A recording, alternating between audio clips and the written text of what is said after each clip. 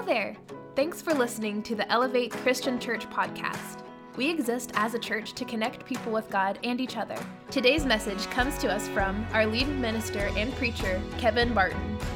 We hope this inspires you, grows you, and challenges you in your faith and your walk with Jesus. Enjoy!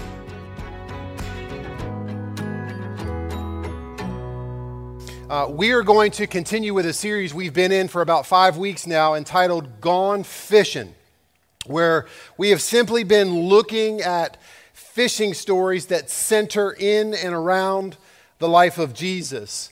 And in particular, we've been looking about how these stories should motivate us, all of us, to be what Jesus calls fishers of men, to win people to Jesus so that Jesus could save them. And so far during the duration of this series, we've kind of looked at the who, the what, the where, and the when. We looked at the who. Jesus, when he says these words, is not just talking to the 12 apostles or the disciples. He's talking to all of us. We're all to be involved in ministry. The what is fishers of men. No matter what you do, if you're a doctor, a lawyer, an engineer, a pharmacist, a clerk at Kroger, or a French fry maker at McDonald's, or if you work at Walmart for that matter, every single last one of us, we all have a second career, and that is to fish for souls, fish for men and women. We looked at the where, the marketplace. We're not going to win a lot of people inside of these walls. We've got to go outside into the marketplace, into what the Bible calls the sea, and cast our nets. And then last week, we kind of pinpointed for a moment, and we talked about the when. When are we supposed to be fishers of men? And we determined last week that now we should be. Not when we graduate from high school or graduate from college or after we start our career, not when we retire, not when we're financially able, but today we leave this building and we should be on the lookout for fish that need to be caught. So we've looked at the who, the what, the where, and the when. So let me share an illustration. It's hypothetical with you for just a moment. Let's imagine, if you will, that I got up here today and said, hey, next Sunday, we're going to have this ginormous fish fry. And we've invited the community, we've sent out invitations, and we've got a response of over 1,000 people are going to be here next Sunday for some free fish and chips. All right? And then I said to you, listen, don't try to reach out to me this week, because I'm going to be on the Coosa River fishing. So if you try to call or you try to come by the office, I'm going to be busy because I've got to catch enough fish to feed this over 1,000 people that are coming to the fish fry. How successful do you think that fish fry is going to be? I like to fish. I don't know that I'm a very good fisherman.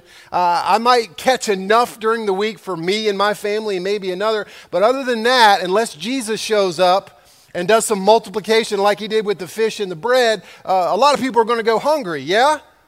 Okay, but what if we said this? We're going to have a fish fry next week, a week from today, and here's what I need. I need everybody. I need to stay in my box. Sorry about that, cameraman. I need everybody that's in here, everybody that was here at 9, everybody that's watching online. As soon as this is done, I need you to just go to your favorite fishing hole and start fishing. Some of you are watching right now. You're at the beach. I need you to go deep sea fishing. Catch as many fish as you can. Go to the lake. Go to the rivers. Go to the pond in your neighborhood and just catch as many fish as you can. If we all did that, we might be able to pull it all off. When we talk about going fishing and being fishers of men, I'm not just looking in a mirror. It's not just my responsibility as your preacher. It's not just the staff's responsibility or the elders and the deacons. It's a weight, it's a responsibility that Jesus commands all of us. I will make you fishers of men. And so with that in mind, today we're going to look at the why. Why do we fish for people? And then next week we'll close this thing out as we look at how. How do we go about doing this? So today we're going to look at the why. Now, in order to get us set up and ready for today's message, I want to share with you some information I learned in an article I read from this fishing website. And it was a fun article to read because the article was about kind of the weirdest or the craziest things ever found inside of a fish. So people will catch these fish and they'll go to clean them, and they've got all these crazy, some of these fish have all these crazy things in them. I'm going to share 5 of them with you. In 2014, a man caught a fish on Idaho's Priest Lake. And when he cut the fish open to clean it so he could eat it, inside the fish he found a human finger. Okay, my appetite's gone right there. I'm throwing that fish back. So he called the police and said, listen, I caught this fish. I found this finger.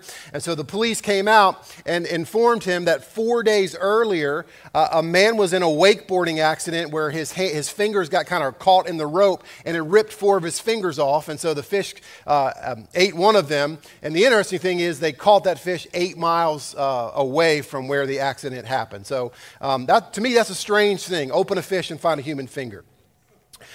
In England, a man was walking along the beach and he dropped his cell phone in the water.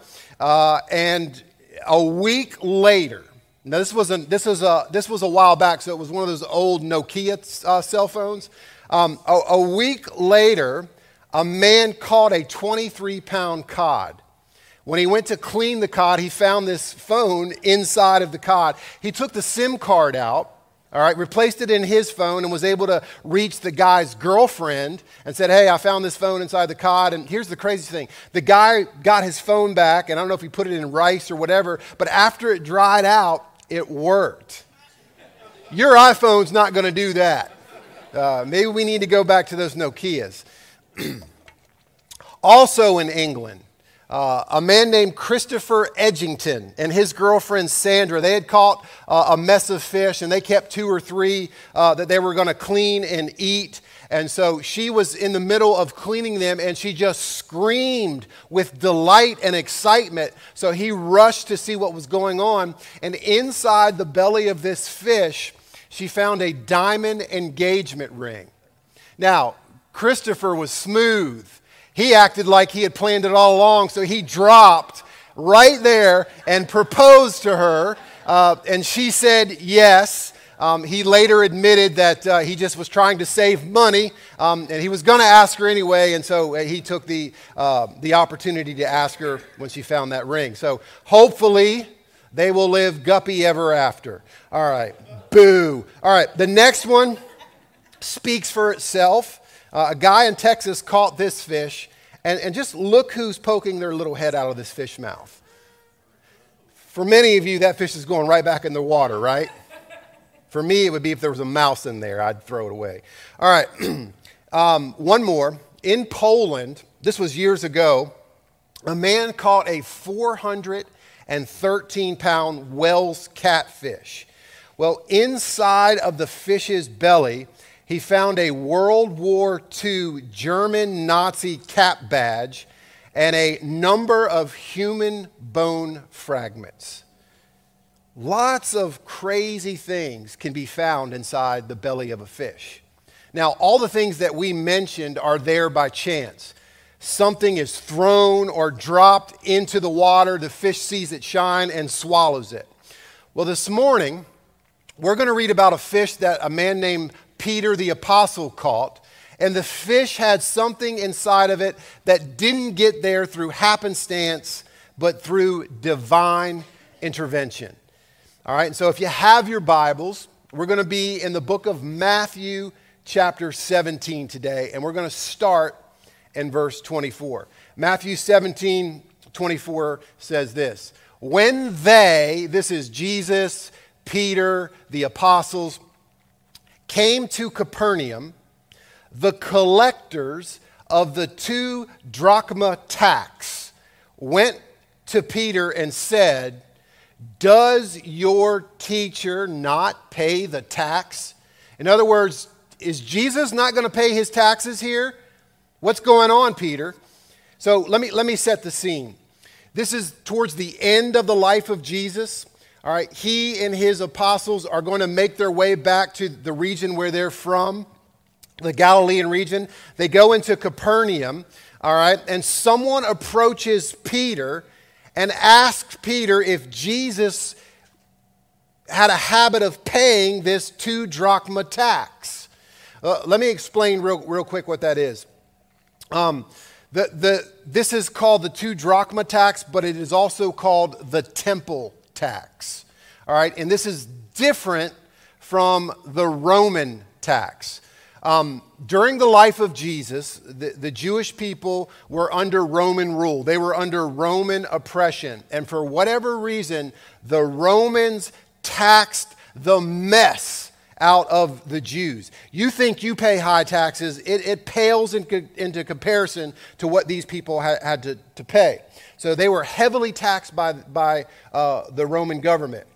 In addition to paying Roman taxes, the Jewish people also had to pay what was called the 2 drachma tax, or some of your translations will say the temple tax.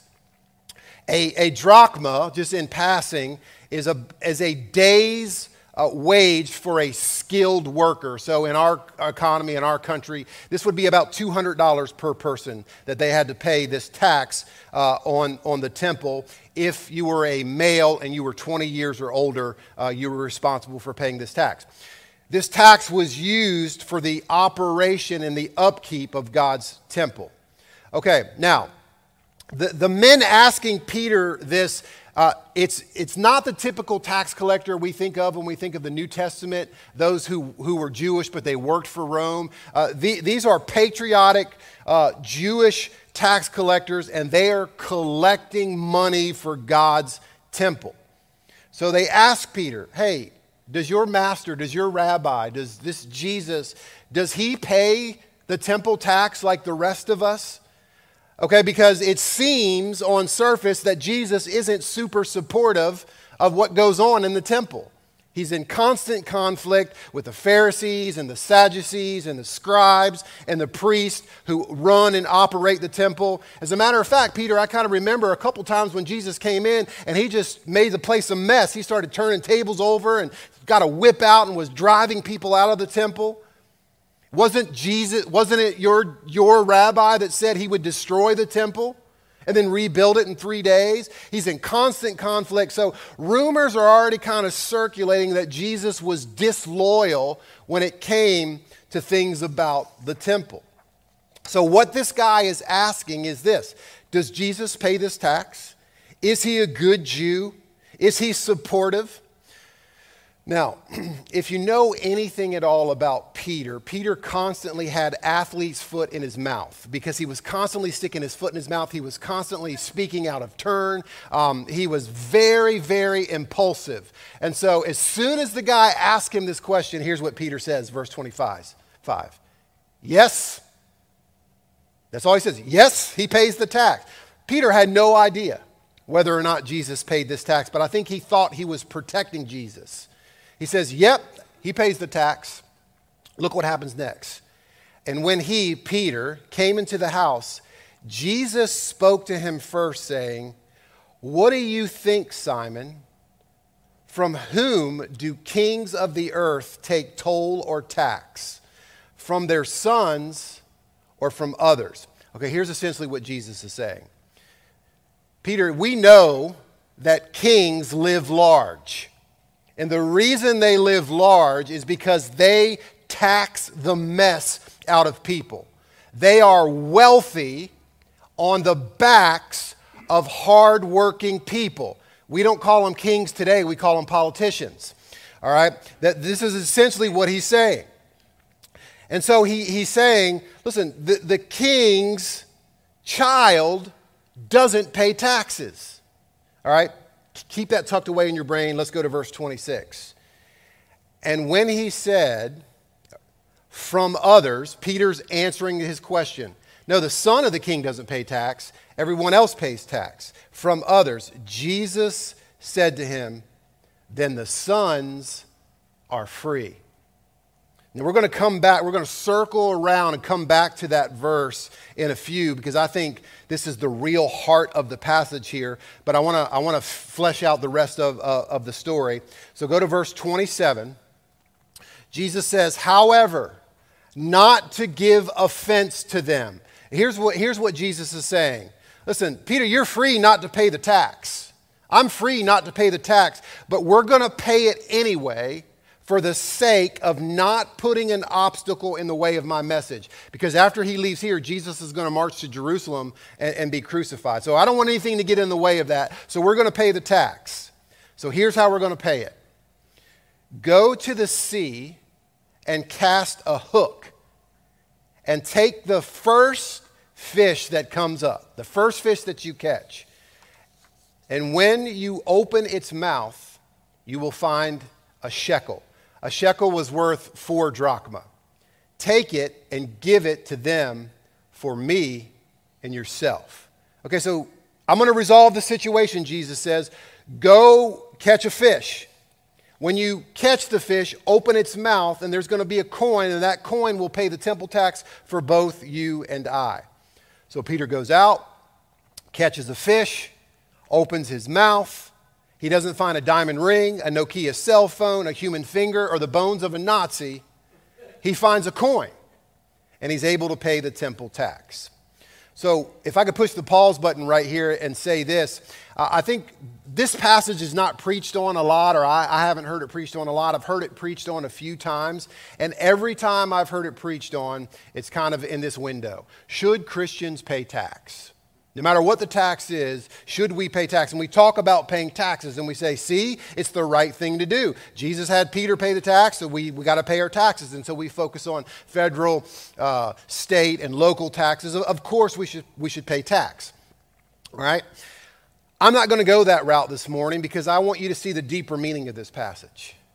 Because I think in this passage, we find the why we should be fishers of men. We find the motivation for us to fish for people and win them to Christ. And I think the motivation is found in verse 26. I told you we'd circle back around. I'm going to read 25 and 26, the whole conversation together. And he said, yes. And he came into the house. Jesus spoke to him first, saying, what do you think, Simon? From whom do kings of the earth take toll or tax? From their sons or from others? And when he said from others, Jesus said to him, then the sons are free. So let me remind you, in this culture, as in any kind of monarchy today, the king's son does not pay taxes. Did you know that? Why do you think the king's son doesn't pay taxes? Because his father's the king. It's his father's palace. It's his father's kingdom. The king's son doesn't pay taxes, but everyone else's son pays taxes. And I want to remind you of that imagery because here's what Jesus is saying to Peter. Peter, the temple of God belongs to my Father. I'm the Son of God. I am Lord. I don't have to pay temple tax because essentially this is my temple. I'm not responsible to pay taxes. And so he's showing us, remember, he's getting ready to go get crucified. He's showing us a glimpse right here of his lordship. He's telling Peter and he's telling us, I am Lord. And so, one of, if not the primary reason as to why we fish for men and women, it's because Jesus is our Lord and he told us that's what we should do. Because he is Lord, we love him and we obey his commandments. Now, that's a dirty little word in today's culture, to obey, right? Ain't nobody going to tell me to obey anymore. So let me say this. To obey someone is not a bad thing, especially if you love that person. So I'll do some weddings here and there in the community, and one of the things I do is I meet with the couple to kind of plan the ceremony and ask questions. Are you going to write your own vows? You want me to write them? This, that, and the other. But one of the questions I ask is, hey, are there any scriptures that you want in this wedding? Any of your favorite scriptures? And a lot of times they have a hard time thinking of favorite scripture, but more often than not, the female will say, well, there's one thing I don't want in there. I don't want that part about I'm going to love and obey him, because I don't obey nobody, right? Okay, that's because I think she's looking at the word obey in the wrong light. She's looking at a dog and a master, right? I ain't going to follow no man around and do whatever he tells me to do. I don't think this is not the type of obedience that I'm talking about here. I'm talking about an obedience that is birthed not from fear, but an obedience that is birthed from love. So let me say this, and before you start throwing things, let me finish. I think wives should obey their husbands because they love them. I also think husbands should obey their wives because they love them. I've been married, this December will be 17 years that Lindy and I have been married. And I say this, and I know some of you are going to roll your eyes. We almost never fight. We just don't. We don't live in a house of conflict. We don't argue. We're not passive aggressive and huff and puff and give each other the silent treatment. We almost never fight. However, when you get married, there's things that you have to learn to do and not to do. Even the most perfect couple, when you take two sinners and you put them in a house, there's going to be issues, there's going to be conflicts. So I found out pretty quick out of the gate, probably my first year or two of marriage, that I had this habit of doing something that drove Lindy absolutely crazy. Okay? And here's what it was. If I saw something that I didn't agree with or I didn't like or I thought was lame, I have a little bit of sarcasm and cynicism in me. I'm that guy in our house. And I didn't like it. Here's what I would do. That's it. That's all I would do.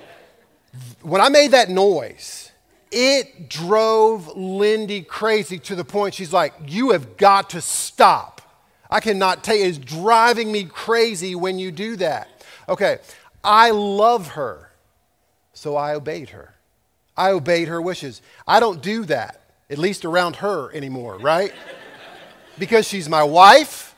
I love her, and I'm going to obey her wishes. I'm her husband. She loves me. She's going to obey my wishes. If you love somebody and they love you, you're going to obey each other's wishes. So hear me. If we love Jesus, and there's no question that Jesus loves you, for God so loved the world, he gave his one and only begotten Son. So there's no question. If we love Jesus, we're going to do what he asks us to do, right?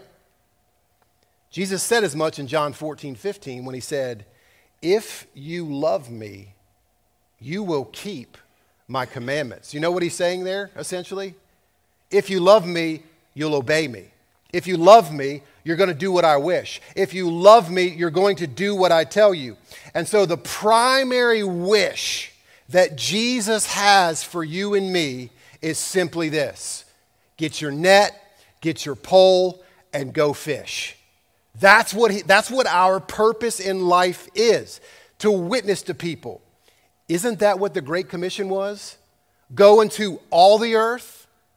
Go everywhere, go to every fishing hole you can, wherever the fish are, and win people to the Lord, teaching them to obey the things I commanded you, baptizing them in the name of the Father and the Son and the Holy Spirit.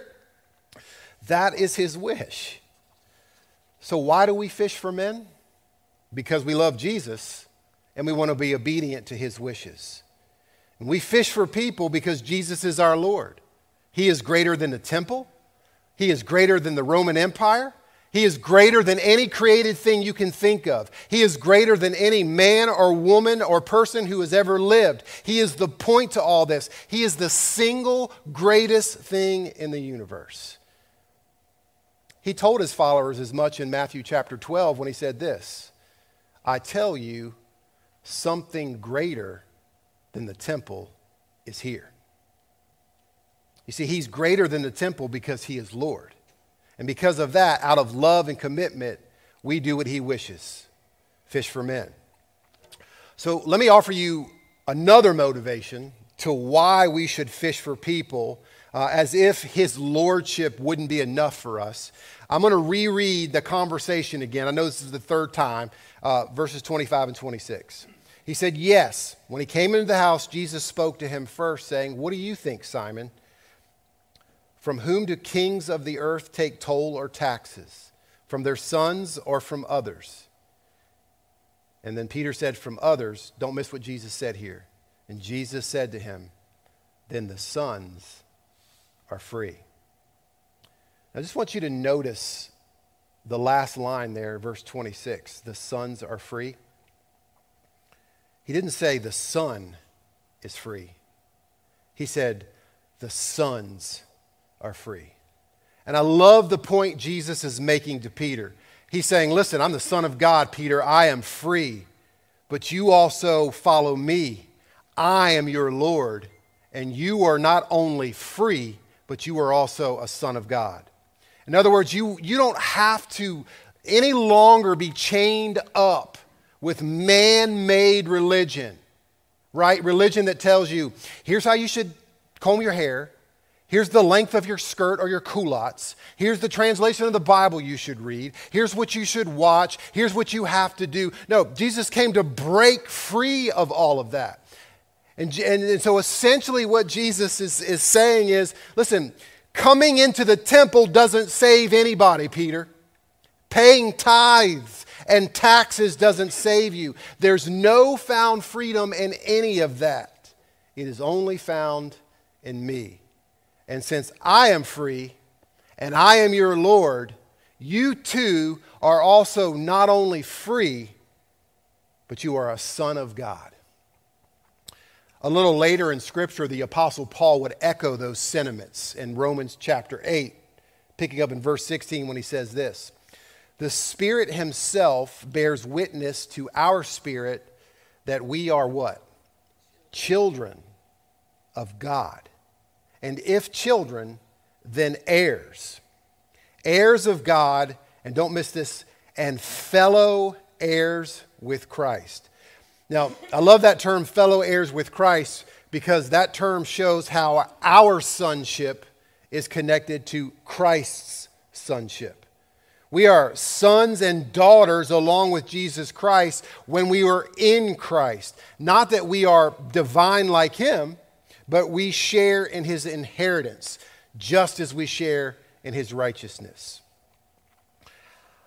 So, I want you to just pause for a minute, and I want you to think about something. I want you to think about the people you love most in your life. Now, a lot of them might be here. You might be sitting next to them.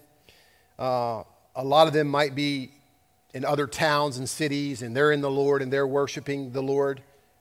But I'm going to dare say that most of us in here have people that we love dearly that are lost. They don't know Jesus. They are wrapped up in their sins. What are we going to do to remedy that? Are we just going to sit and watch them flounder and flop and try to breathe like a fish out of water? I mean, or are we going to let them know that Jesus saves because he is Lord?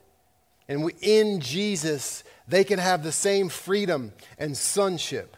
I mean, this ought to motivate the mess out of us to fish for souls. The people that we love need Jesus. Look at verse 27 as we wind this thing down. Jesus says, however, not to give offense to them, go to the sea and cast a hook. Let me stop right there. Remember what Jesus was, or what Peter was before he was an apostle? What was he? Yeah, but he fished. He was a commercial fisherman. He didn't use hooks. He used nets. All right, he was trying to catch a lot of fish. Jesus says, hey, just get a hook. Go throw it in the sea. The first fish, well, let's read it. Take it, the first fish that comes up, when you open its mouth, you will find a shekel. Take it and give it to them for me and yourself. Just take a hook. first fish you catch. I love this because here's what I think.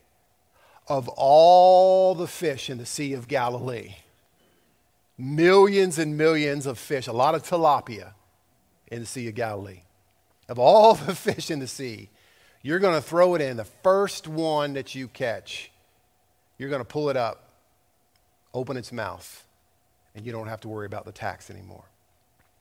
I love what John Piper says about this miracle. He's a preacher up in Minnesota. He says this: the point of the miracle is that when you act in freedom and in love and not under coercion or constraint, God himself works for you in ways that you could never even dream. And I love that because that's true. God has worked for me in ways that I could never even imagine. Think about the feeding of the 5,000 for just a second. All right, Jesus, we got 5,000 men here, but with women and children, it's probably more like 20,000. This little guy here, he brought a snack pack from Long John Silver's. He's got, two fish sticks and, he got some extra biscuits or something. But what are we going to do? Jesus says, all right, group them up, coordinate them. Here, you take a little piece of bread, you take a fish, now go feed them. This is like a bite-sized snack for one person. Go back and reread the feeding of the 5,000. The miracle didn't happen. Jesus didn't all of a sudden a warehouse of fish and bread appear. He just told the disciples, go. And as they started handing it out, the food just kept multiplying in their hands. You see, God works in ways that we would never imagine. And the point is not that God's always going to work a miracle for you to get you out of some kind of scrape that you're in, but that he will do whatever he has to do to help you pursue the path of freedom and sacrificial love. A path that, let's be honest, at one time in your life might have seemed impossible to you. See, that's what he's in the business of doing. He wants us to share with other people so that they too can be freed from their sins, call themselves sons and daughters of the one true King. He is Lord. We love people.